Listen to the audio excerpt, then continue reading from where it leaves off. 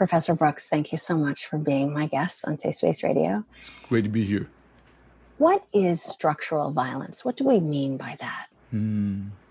So if I were to think about structural violence in lay terms, as a professor, civil rights lawyer, but as a human being living in a society in which there's a great deal of violence.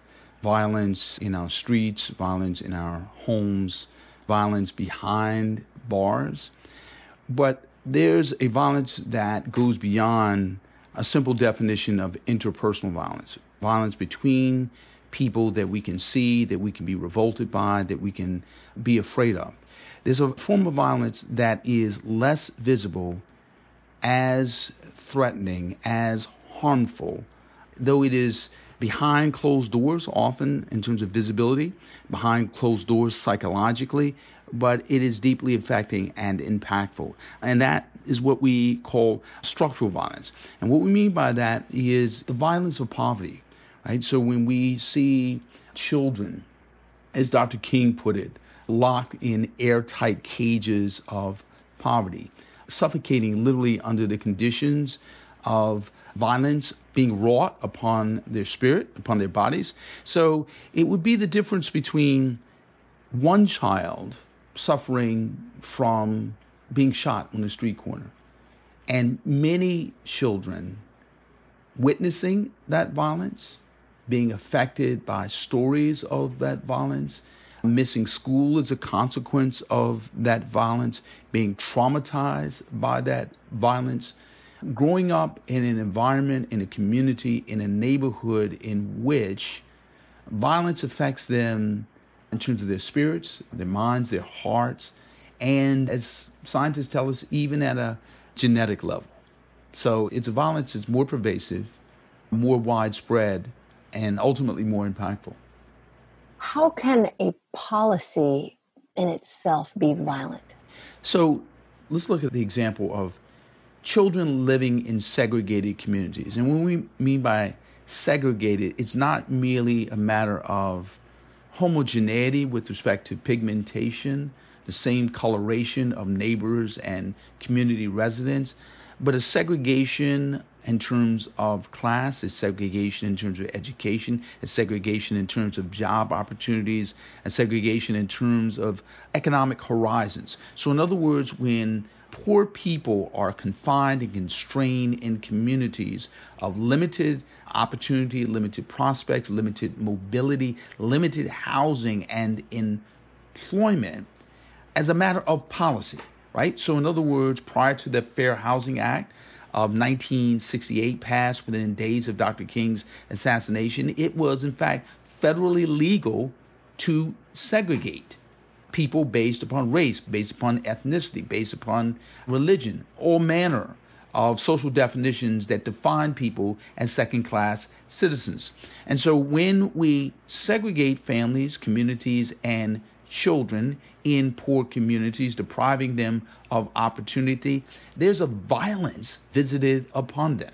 And what we mean by that is the sociologist William Julius Wilson talked about the geography of crime, which is to say any group living in communities where job prospects are limited, where they are racially or ethnically confined, the crime rate goes up. The violence goes up, whether it be African Americans, whether it be Latinos, whether it be Jews, whether it be any immigrant or migrant group. If they are confined according to geography, race, and ethnicity, violence goes up. But it's not only the physical violence between people, it's the violence visited upon a community, a neighborhood, a society, and certainly its children. Policy can be as deadly, as lethal, as violent as a cudgel, as a gun, as a knife, as a weapon. And so policy really is a matter of violence, but also a matter of nonviolence, which is to say that policy can be used in ways that promote nonviolence in our communities.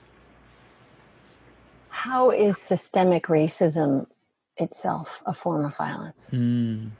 So I like to think of systemic racism as the fraternal twin of structural violence, both being the misbegotten children of injustice. And what we mean by that is systemic racism precipitates a variety of evils that literally render violence on the souls, the spirits, the bodies of families, children, citizens, residents of a community. How so? So where we limit opportunities and define opportunities based upon race, based upon ethnicity, there are violent consequences. So, for example, if we define membership in a gang as a mark of criminality, and where we segregate people in communities with limited employment opportunities, limited housing opportunities, where there are gangs, and where gangs force children to join them. So it's not a matter of their free will and their moral agency, but where literally children are compelled to join gangs, and because they join gangs, they take on tattoos, they take on the markers and the signs and signals, if you will, of ganghood, and as such, they are marked as criminals and treated as such and put on an express conveyor belt from the dysfunctional schools into the juvenile justice system and the adult criminal justice system. The point being here is that systemic racism facilitates structural violence, and structural violence facilitates systemic racism, both of which are expressions of injustice. And so systemic racism and structural violence are fraternal twins, both of which are the misbegotten children of injustice. When you were a trial attorney, I know that you fought cases around housing as they relate to racism. And I wondered if you could give me an example, maybe drawn from housing to start out with, of a kind of policy or practice that is structurally violent and racist. Sure. Now, this wasn't a case I worked on, but I wanted to give you a couple of examples. I started off my career at the United States Justice Department as a civil prosecutor, prosecuting cases of civil rights violations under the Fair Housing Act. And the Fair Housing Act bars discrimination based upon race, ethnicity, religion, national origin, familial status, that is to say having children, and gender. A few of my colleagues prosecuted a case in which poor people who, as a consequence of being eligible for Section 8 vouchers, eligible for low-income housing, were forced, as a consequence of segregation, forced to rent houses in limited communities, limited neighborhoods. A group of women, because they had very few housing choices, there were no market options for them, they were forced to rent apartments for their children under a landlord who extracted from them sexual favors. And so what that meant was literally rape for rent. So the racial segregation, the ethnic segregation facilitated sexual exploitation, which of course is a form of gendered violence, a form of the violence of misogyny. The point being here, it's not just that the women were victimized, it's also the children witnessing the victimization of their mothers were also victimized violently. It's also that a community in which people felt weak and powerless and a loss of agency and stature and dignity, they too were victimized in a violent way. So this unlocalized, free-floating violence, if you will, that we understand to be structural violence, less visible, but certainly no less physically impactful, psychologically impactful, spiritually impactful. Just one example. I brought a case on behalf of residents near Miami. These were basically African Americans, Afro-Caribbeans, Latinos, people of color. And they sought to rent apartments in a neighborhood in which there were desirable schools, there were shops and amenities, this apartment building was affordable. But what we found was, in this case, that blacks, Latinos, people of color were routinely charged higher rents so that they might not rent in this apartment building. They were routinely told that there were no vacancies when they were in fact a surplus of vacancies. And here's what we found. We found that those people, having tried to rent an apartment in a good neighborhood, were forced to stay in bad neighborhoods, in neighborhoods where the schools were not as good, in neighborhoods where the access to jobs were not as plentiful, where the crime rate was higher. So in other words, discrimination forced people to live in cages, if you will, called communities of heightened structural and physical violence. So the point being here is, as a litigator, I came to understand that when we brought a case, it wasn't merely a matter of seeking damages for obvious forms of violence or obvious economic deprivation, but we also looked at the pain and suffering in ways that were less visible, that sociologists might call structural violence. And so, in practical terms, feebly as we might, we sought to put a price tag on that which was less visible, but no less visceral. Listening to you, part of what I'm really taking in is that when you're vulnerable to one form of violence, you become more vulnerable to all of them. That's right. That's right. And so when you have critical race theorists like Kimberly Crenshaw, who talk about intersectionality, the ways in which race and class and gender and sexual identity and ethnicity interact.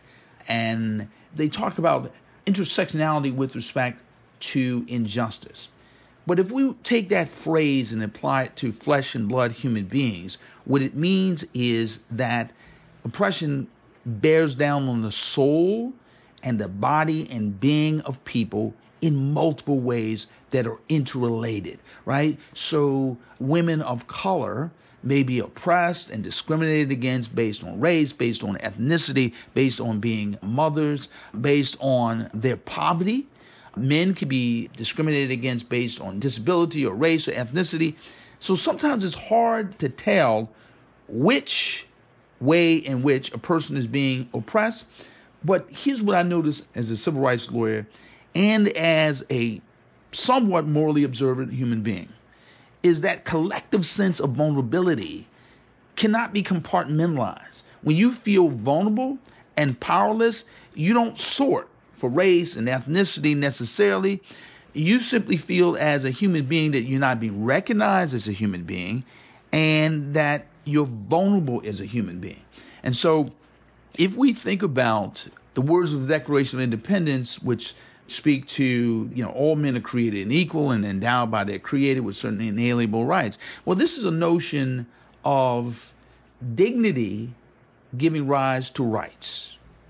And when you take away people's dignity, they're both rightless, but they also feel selfless and personless and humanity-less.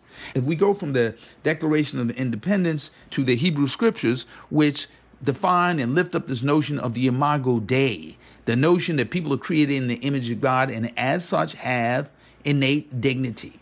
And so the point being here is when you take away people's dignity, you expose their vulnerability. And so sometimes that's recognized as a matter of law. Many times it's not recognized as a matter of law, and certainly not recognized as a matter of morality and ethics. But it's real. What I found as a civil rights lawyer is people complain more about the deprivation of dignity than they ever complain about the deprivation of money or housing or the job. It's the sense that you should be treated right, you're not being treated right, and the wrongness being visited upon you discounts who you are. So the vulnerabilities are often interrelated, seldom compartmentalized, and they come to bear on people as people. Speaking as a psychiatrist, I observe the same thing, that the injury to the sense of self, which is in many ways a psychological experience, is fundamentally the least tolerable, the most unbearable. But I never heard the way I love that, the way you tied it into dignity as the basis for rights. That's right. That's right. Thank you. Yeah, Thank no, you.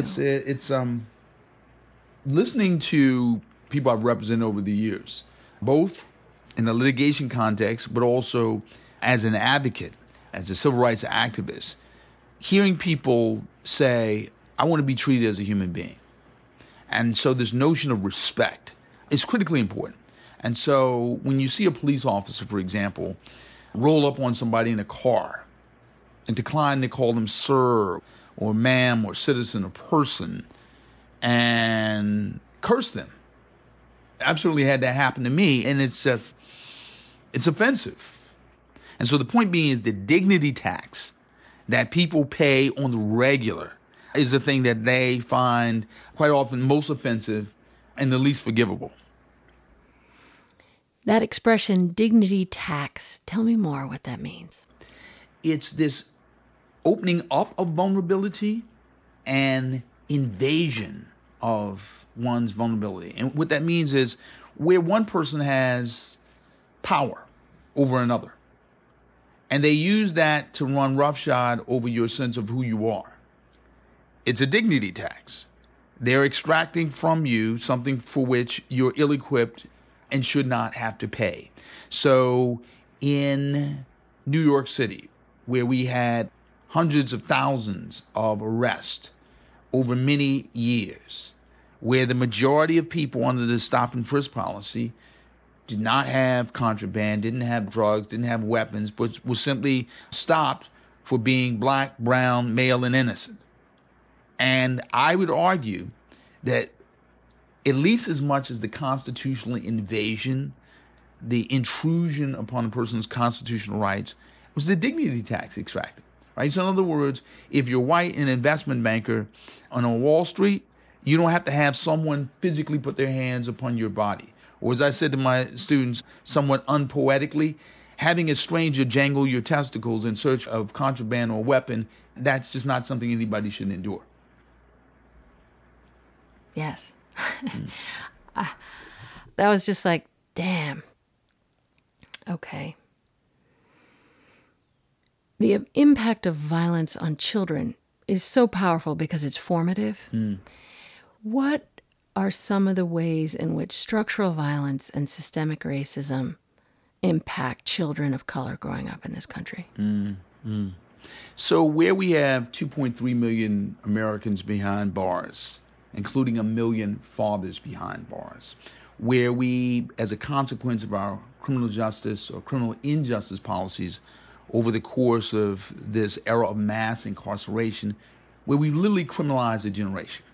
So if you have 1 million fathers behind bars, there's a certain familial disruption, which means that they are exposed to and vulnerable to all manner of social ills.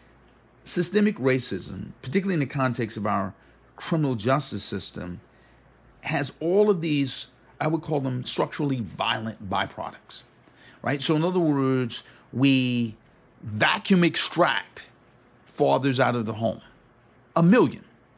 And that has a tremendous impact on children in terms of their emotional well-being, in terms of their sense of safety and security.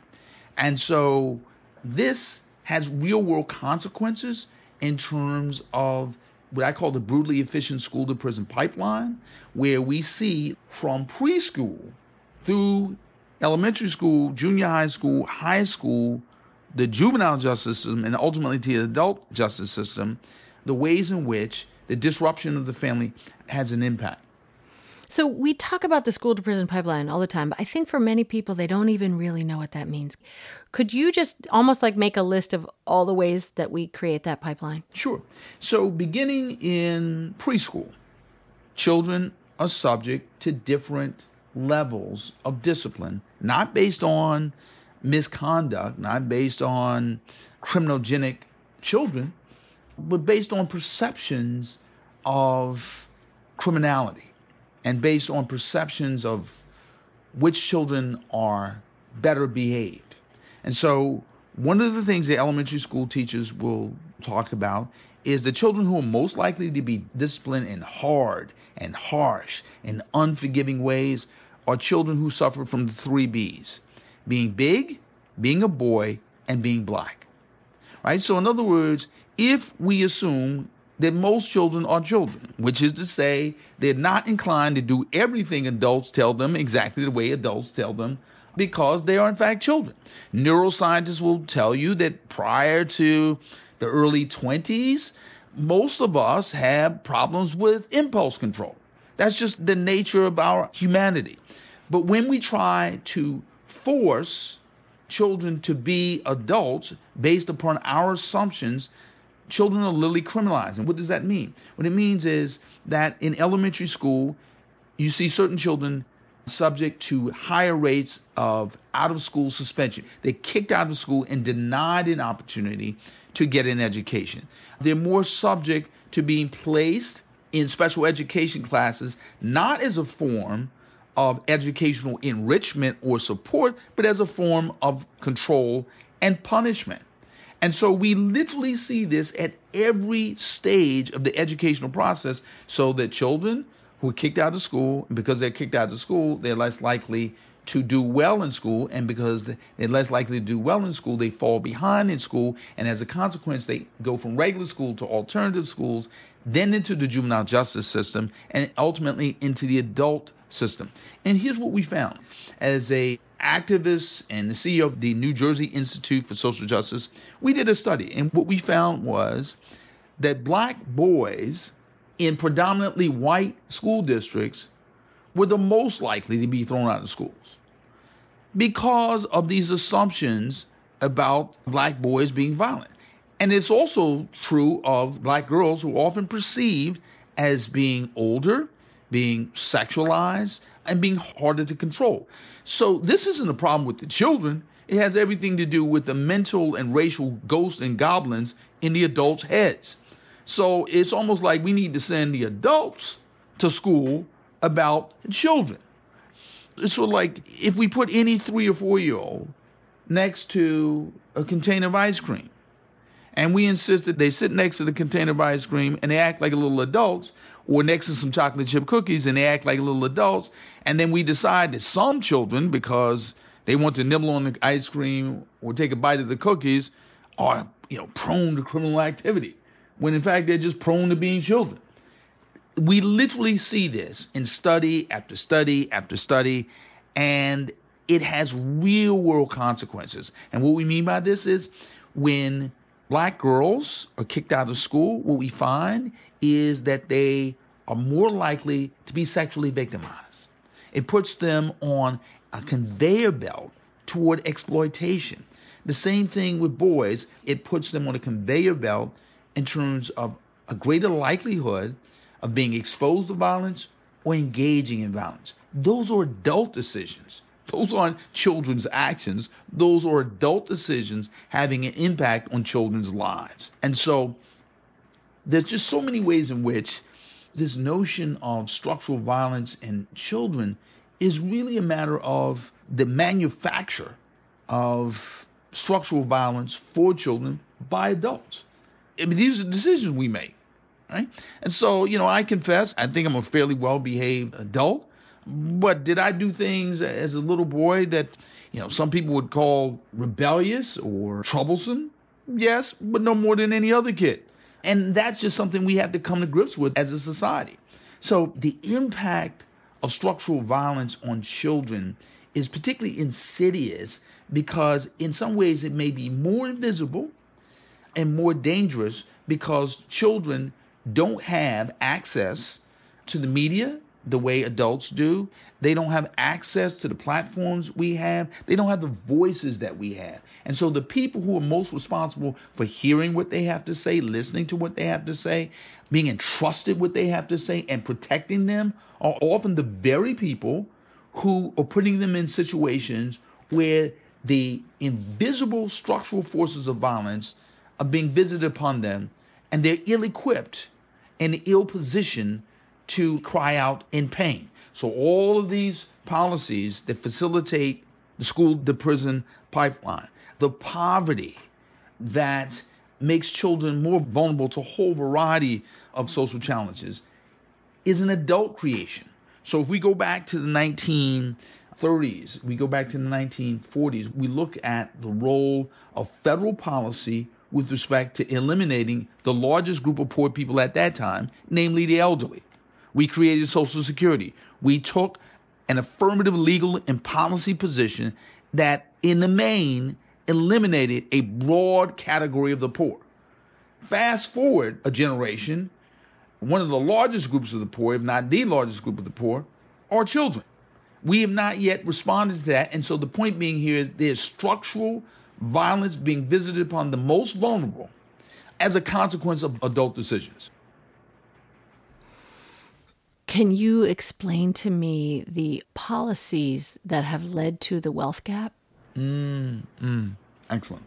So let's just take a family and do a time journey, if you will, from the Great Depression to the present moment. And so coming out of the Great Depression, going into World War II, and coming out of World War II, we had the expansion of the American economy, a growth in manufacturing jobs, the emergence of the U.S. as a military and economic superpower, and of course the rise of the labor movement. We saw wages go up, women entered the workforce, women had jobs. Certainly there was a great deal of economic disparity in terms of gender, but there was a place for people with skills, with not necessarily having advanced degrees, to have a place at the table. And it was a period, say, from the 50s, the 60s, and the 70s, middle-class families could reasonably expect their children to do better than they did. So where we have seen in recent decades, not only deindustrialization in terms of fewer manufacturing jobs, globalization in terms of those jobs going abroad, higher paying jobs going abroad, but also suburbanization of jobs, which is to say jobs that were in the city going out to the suburbs. So we have working class people making less, earning less, the income disparities growing more and more, but also the racial disparities growing. And so we find ourselves in this present moment where the economic disparities, the income inequality is as bad as it was in the era of the Great Depression. And in this present moment where we are in the midst of this pandemic of COVID-19, which has exposed economic, racial and ethnic and regional disparities, which is to say the elderly are dying in our nursing homes, Native Americans are dying on the reservation, certainly black and brown people are dying in both the cities and in the countryside. What we find is poor folk, working class folk, are catching the most hell. Why? Because they're the ones working jobs where you can't work remotely. They're the ones who don't have access to supported isolation. You get COVID-19, you can't necessarily get your unemployment check. You can't necessarily get benefits. The point being here is we find a wide variety of forces coming to bear on regular people, working class people, American families in ways that have literally put them in an economically precarious position. And so the issue here is not merely a matter of how well people are doing relative to how well they once did. It is also a matter, again, of the structurally violent byproducts, the ways in which people are suffering the consequences of violence, they're less visible, right? So in other words, where we have people in mile-long food pantry lines. So there's the issue of the food insecurity, but there's also the issue of the food anxiety, right? There's also the loss of not just dollars in your paycheck, but also dignity with respect to having to ask somebody else for something that you once could get on your own. And so these are the ways in which we are, as a society, not fully appreciating the gravity and the profundity of the moment. Not to mention the risk of getting the virus if you're waiting in a line that long. That's right. I mean, it just puts you at risk on so many levels. That's right. That's right. Okay, so I think I told you I'm working with a group of high school students in the Bronx who are the production advisors for this group, and I wonderful. told them all about you. and that I was going to get to talk to you today. And I asked them if they had some questions they wanted me to ask. That's great. And they did. And they're all like 10th and 11th graders. And so this is a question from Lucky. Tell Lucky I love her name. Yeah, right? How has systemic violence impacted your life? How have you coped with it?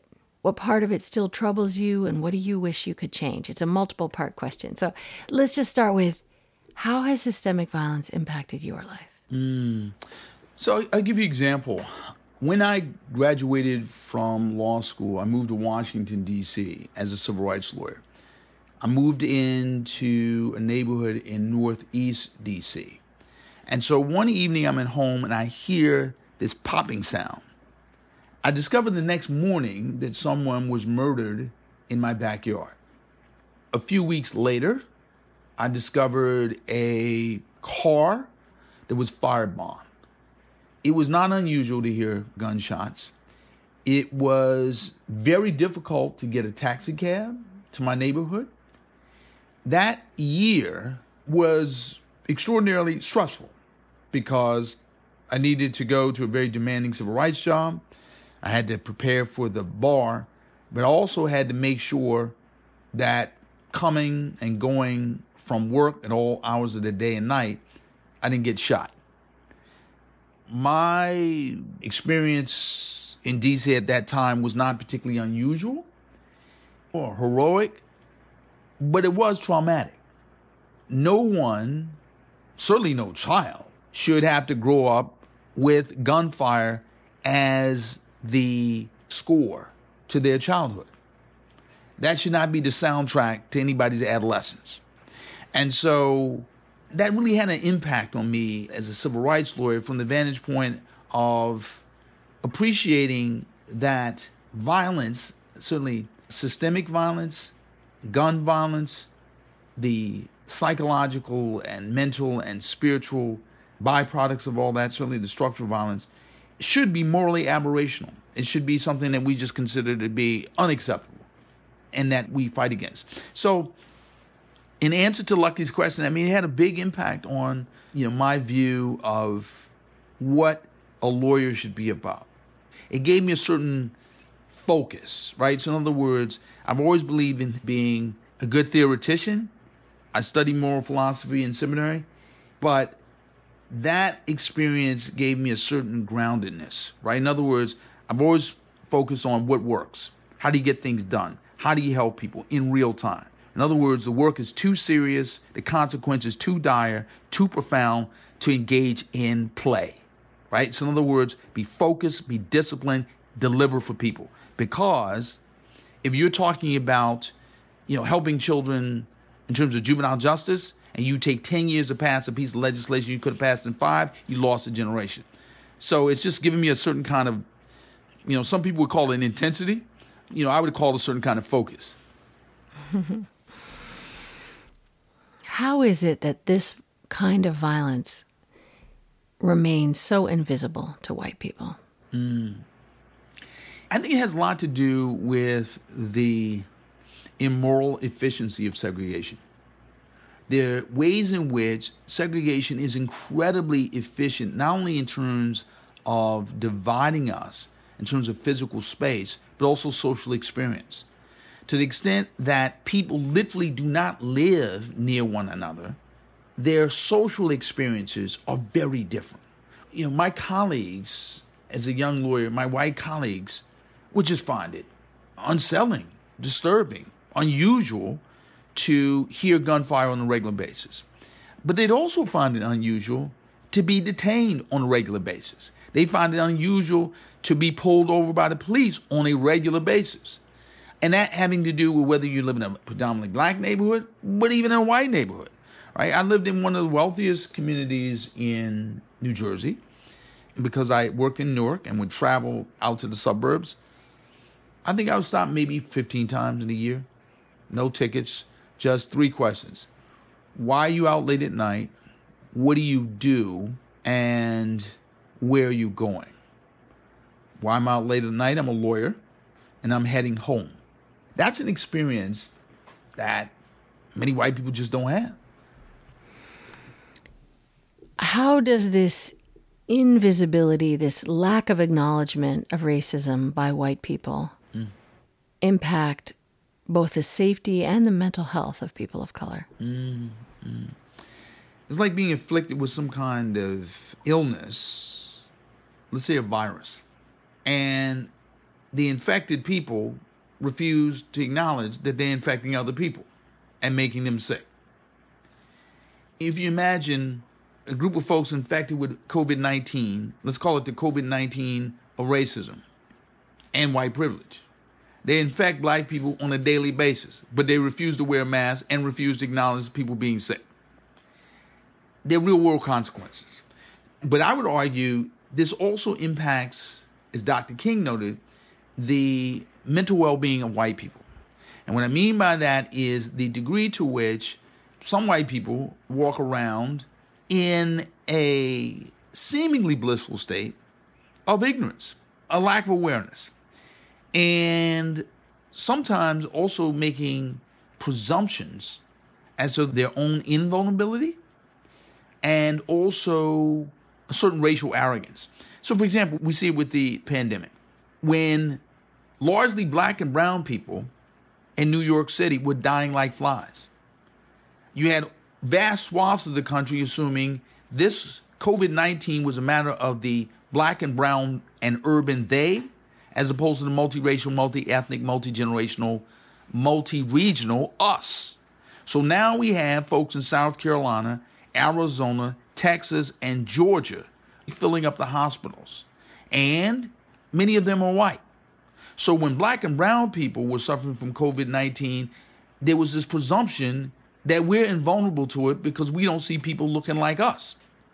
And so now we're seeing people who look like everybody. We've come to the medical and moral conclusion that this is about our collective humanity being imperiled, not they. It's not a matter of the distant they. It's really about the proximate and moral us. It's just an example of the ways in which racism, not only affects the mental health and mental well-being of black people and brown people and people of color, but certainly white people, because, you see it every day.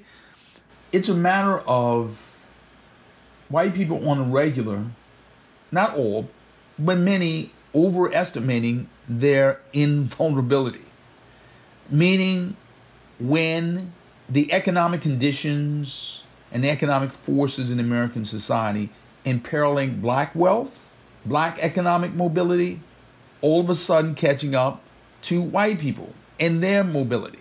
And so the point being is, someone rather humorously and poetically put it, when white people catch a cold, black people catch pneumonia, but still everybody's sick. And that point is sometimes lost on people who are enthralled by their own white privilege. Racism and structural violence are so entrenched in every aspect of American society, as far as I can see. How do we interrupt this violence in meaningful ways going forward? I'll give you a concrete example. When we talk about police brutality, and we know that empirically speaking, 1,000 people a year lose their lives at the hands of the police. We know that means that young black men are 21 times more likely to lose their lives at the hands of the police than their white counterparts. That the sixth leading cause of death among young black men is police homicide.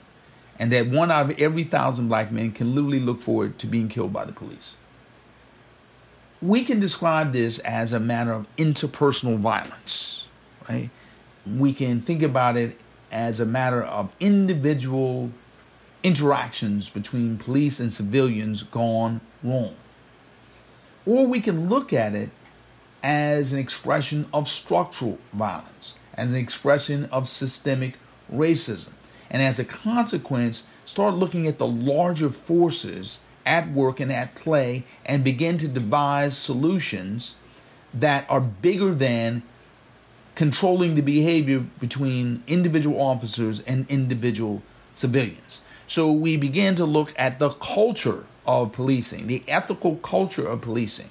And We began to hold police officers accountable. We create a culture of accountability, a culture of ethics that has been proven in certain police departments to bring about a decrease in the amount of interpersonal violence, but also increasing the amount of trust and legitimacy in police departments and in the community. We have to go beyond looking at these interpersonal individual interactions to start looking at larger systemic forces at work and at play in our society if we're going to really go beyond tinkering around the reformist edges as opposed to transformatively bringing about radical change in a way that empowers citizens and literally keeps people safer. So in the same way that we, in large measure, at least for a period, decrease elderly poverty, we could do that with children. And we could do that in a way that prevented children from being subject to these invisible forms of structural violence, these visible forms of violence, certainly the poverty, the violence of poverty. The point being here is there are things we can do. But by taking a structural violence lens, we take on the problem with a certain moral ambition as opposed to a moral timidity and a moral hesitation and reservation. For example, we tried this when it came to crime in the society. We had two choices. We can solve crime by education. We can solve crime by pure incarceration. We chose incarceration, such that a African-American high school dropout was virtually assured of going to prison simply by being a dropout, as opposed to educating and providing opportunities for people to do for themselves, seek opportunities, realize opportunities for themselves and for their families. Structural violence really helps us in thinking about systemic and structural racism, provides us with a sufficiently large challenge to meet the scope and the scale of the problems that we confront as a society, onto which we as Americans are more than capable of addressing. You're focusing in many ways on poverty as a form of structural violence. Is it possible to make a list of maybe the laws, the policies, the structures that keep poverty in place and concentrated among people of color? Is it possible to just make a list of those things that do it? Because I feel like there's so much ignorance, including my own ignorance, about some of those things. I think we blame the victims so profoundly in our culture. I wonder if you could just make a list for me of all the things that make it hard to leave the condition of poverty. If we think of structural violence in terms of the disastrous health consequences of poverty, right? When we segregate communities, not just in terms of housing, but in terms of capital, that means that we create not only ghettos, but food deserts. And where we have food deserts, that means we don't have grocery stores with healthy, life-sustaining, nutritional options for poor children. When we segregate housing, segregate capital, segregate financing, we also segregate children in terms of their health. And so one of the ways in which we can address that is by literally desegregating housing, desegregating capital, desegregating financing so that we have grocery stores in neighborhoods where children have access to vegetables. They have access to fruit, access to fresh meat. They have access to milk. That's one specific way. Another way in which we can recognize systemic violence is to recognize that crime is, not a matter of a collection of criminally disposed individuals who all have the same skin color. When we open up communities in terms of education, specifically, if back in the 1970s, African Americans were actually attending college at a rate as high and in certain instances higher than white Americans as a consequence of plentiful financial aid. When you have more people going to college, more people going to community college, more people going to trade school, you have fewer people in the jails and prisons. That's a policy choice. There's a structural violence to the lack of education, which is to say, when people don't have educational opportunities. There are so many ways in which homes are not as safe, not as secure. Home lives are not as safe, not as secure, which is not to say that if you have a PhD in nuclear physics, you won't be subject to structural violence, but it is to say that you're trapped in a community in which everyone or nearly everyone is limited in terms of their access to education. There are structurally violent consequences.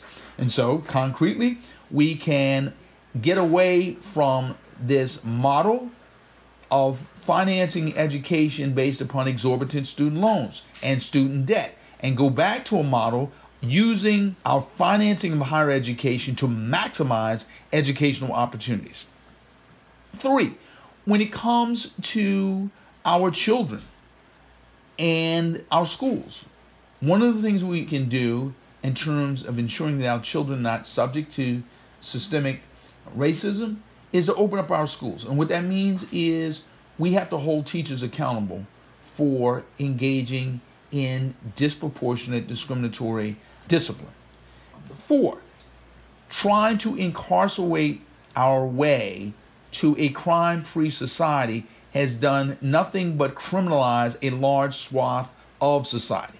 We have to use our tools like education. We have to use tools like alternative courts. We have to use tools that divert our children away from adult facilities, using group homes instead of secure correctional facilities for juveniles.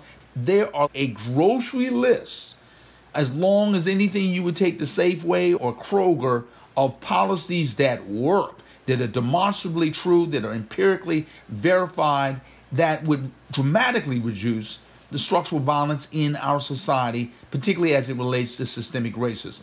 So in other words, you do not have to be a graduate of the Harvard Kennedy School. You don't have to go to Princeton or Stanford or Berkeley. You can simply take note of the cities, towns, and states which have done things which we know to be true and we know work. What we lack in many instances, quite frankly, is the will and the ability to overlook our racial biases, to realize, look, racism is not like the weather. We need not consign ourselves to buying better raincoats and bigger umbrellas. Racism, systemic racism, certainly structural violence, can be addressed and can be solved, certainly by this generation of Americans. That is my honest belief, based upon both the resources and solutions, policy solutions we have available, but also the agency and the resolve that we have available. You recently published an opinion piece for CNN calling for an American Truth, Justice, and Reconciliation Commission. Tell me about your vision for that and why this moment calls for it. Sure. So if we think about the George Floyd video, if everyone could bring their heart and minds and their moral vision to the moment you first saw that video, I would argue that the George Floyd video was different from many of the police cam videos that we've seen, a cell phone video that we've seen heretofore. It took place in emotional slow motion, over 8 minutes and 46 seconds. And there was a moral intimacy to it in that it drew an entire nation and a globe into a profound act of violence. That catalyzed the movement that we are in the midst of. Now, here's our challenge. Our challenge is that if we want to address police brutality, we have to appreciate the fact that police brutality takes place across 18,000 police departments in this country, in 19,000 municipalities across all 50 states. Now, we can go department by department, homicide by homicide, hashtag by hashtag, to solve this problem over the course of this generation and the next. Or we can address this problem as both a local problem, but also a national problem. To do so, we have to create a sense of moral urgency and a national will. We're not going to address this problem with protests and demonstrations only. We've got to take the protest narratives in the streets, turn them into stories that can be told in the federal legislatures, state legislatures, city halls, town halls, county offices across the country. When you tell those stories, bring forward the data, bring forward the analysis, bring forward the studies, get people organized so that they understand that we're not just telling a story in terms of the beginning, once upon a time. We're also telling a story in terms of this is the happy ending to police brutality. To do that, we need a Truth, Justice, and Reconciliation Commission. There'll be those who say, well, a commission is just another form of delay. A commission is just another way to go slow on a problem that has lasted for generations. I would argue that a commission is a way to accelerate progress. It is a way to create the national will. It is a way to double down on the kinds of transformative changes that need to take place. Because here's what happens. I've been in this movie before as a civil rights leader and lawyer for 25 plus years, having led the National Association for the Advancement of Colored People. I've seen massive protests. We've seen the Women's March. We have seen the March for Our Lives. We've seen the climate marches. We've seen the George Floyd marches taking place in the middle of a pandemic. But the question we have to ask ourselves is, after the marches, after the moment, after the videotape, then what?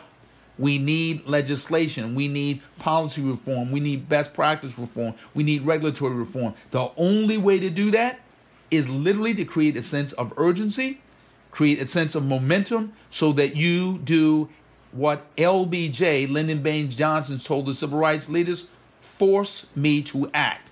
We have to force Congress to act. We have to force these state legislatures to act in order to advance the end of police brutality as we've understood it and endured it over the course of generations. We can do that. We saw it in the civil rights movement, when you create a sense of urgency. Note two pieces of legislation. The Voting Rights Act of 1965 was passed in 1965 in part because of the sense of urgency and momentum created by not one, but three marches from Selma to Montgomery, one of which led to horrible, widely televised bloodshed visited upon John Lewis, Amelia Boynton, and many others. Second piece of legislation. Consider the Fair Housing Act of what? 1968. Passed within days of Martin Luther King being assassinated, with people in the streets demonstrating, protesting, and yes, rioting. There are moments in our country's history where, in order to make things happen, you literally need to tell the story, create a sense of urgency, create a sense of momentum. We can't always protest. We can't be in the street every day, all the time. We need to have the federal government allocate $50 million to help these protesters, help these demonstrators, not only tell their story, but also talk about the legislation, the reforms, and the policy needed to bring about an end to police misconduct. That's why I argue for that. Given the history of this country, where there have been grievous injustices, huge protests, all kinds of seeming momentum, and then nothing actually changing, and then it happens again, and then it happens again, what gives you reason to hope that this time it might be different? What gives me hope is not merely the size of the protests. Numerically speaking, among the largest, if not the largest, in history. Geographically speaking, among the largest, if not the largest, in history in all 50 states and around the world. That gives me some hope. What gives me more hope is a sense of moral possibility and the agency that you feel and that you sense among protesters and demonstrators around the country and around the world. I teach and tell my students all the time that hope is not empirically demonstrated, it is morally chosen. You choose to be hopeful. You choose to exercise your agency. So when Dr. King said, quoting Reverend Theodore Parker, that the arc of the moral universe is long, but it bends toward justice, he was not making a statement of inevitability. He was making a statement of co-agency, which is to say, when we choose to co-create with the God of the moral universe, we choose to co-create change, co-create social justice, co-create the world that we deserve to have, then we can hope and be confident that we can bring this about. The NAACP, the organization I once led, came into being in 1909. A congressman from near Ferguson, Missouri, named Leonidas Dwyer, in 1918 introduced federal legislation to bring about an end to lynching. In 100 years, 100 plus years, we still not brought federal legislation to the White House for the president's signature. But we, in the main, ended the lynching of the last century. Now we're dealing with a new form of lynching. The point being here is sustained, determined, disciplined focus brings about the kind of justice we as a country, we as a people deserve. And so, my hope has everything to do with not the whims of circumstance or the winds of history, but the backbone, spine, sinew, mind, spirit, visceral grit of the country and the people who've decided enough is enough. This must change. That's my sense of the moment. And if we have a Truth, Justice, and Reconciliation Commission here in the United States, do you envision it going in the same way it did in South Africa, with people coming to tell their story and then the perpetrators being granted amnesty if they, tell their story, and it gives a chance for people to feel finally acknowledged and heard? Is that the same idea you have, or how do you picture it? I see it going beyond that. In other words, the South African Truth and Reconciliation Commission may have been an inspiration, but a Truth, Justice, and Reconciliation Commission can go beyond that. Instead of placing the emphasis on truth as a predicate to reconciliation, we can put the emphasis on truth as a predicate to justice with reconciliation. So in other words, we need to hear the stories of systemic racism and police misconduct and police brutality, that we might have the kind of accountability that can ensure justice. Concretely, so that we can have a real conversation about qualified immunity.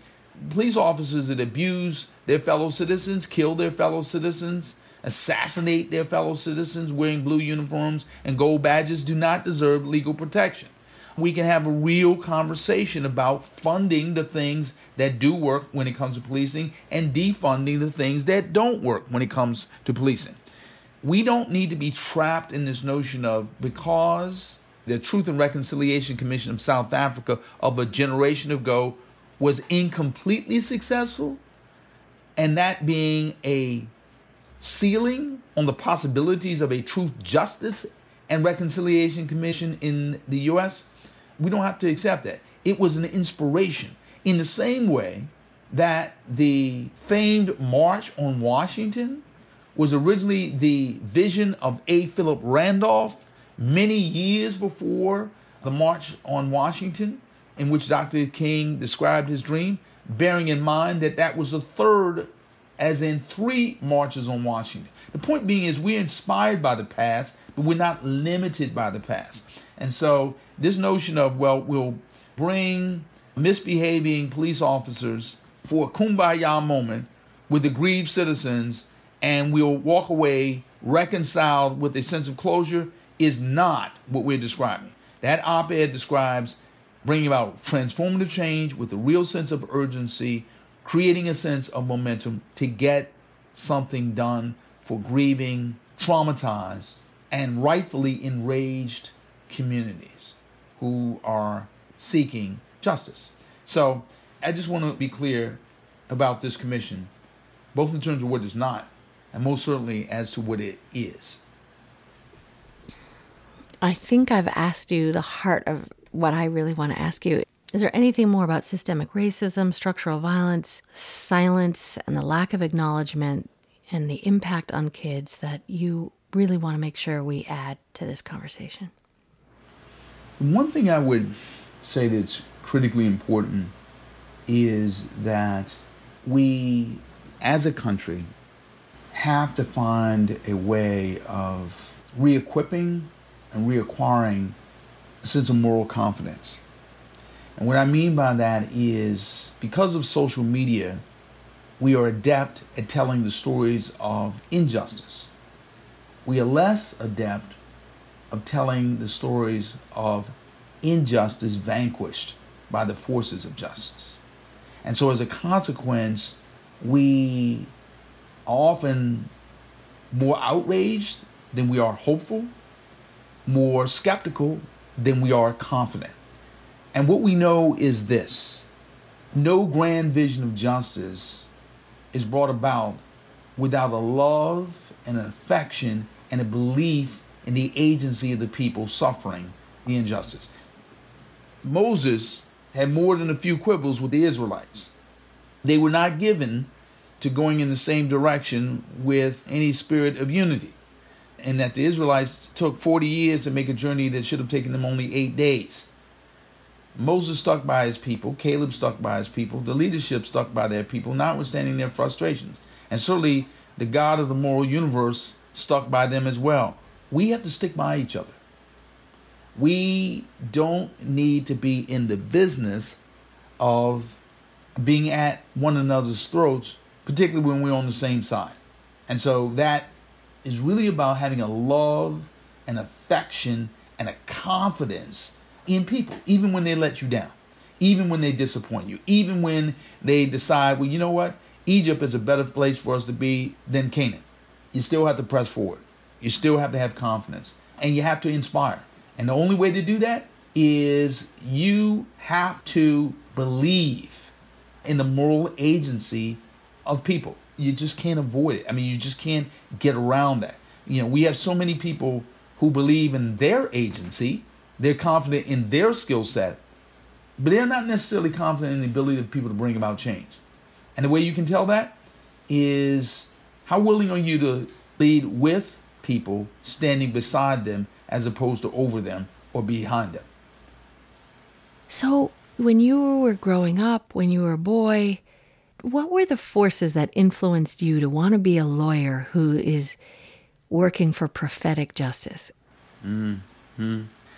Interestingly enough, I would say the forces that brought me to the law as a tool of prophetic justice have everything to do with ministry and to a lesser degree the law.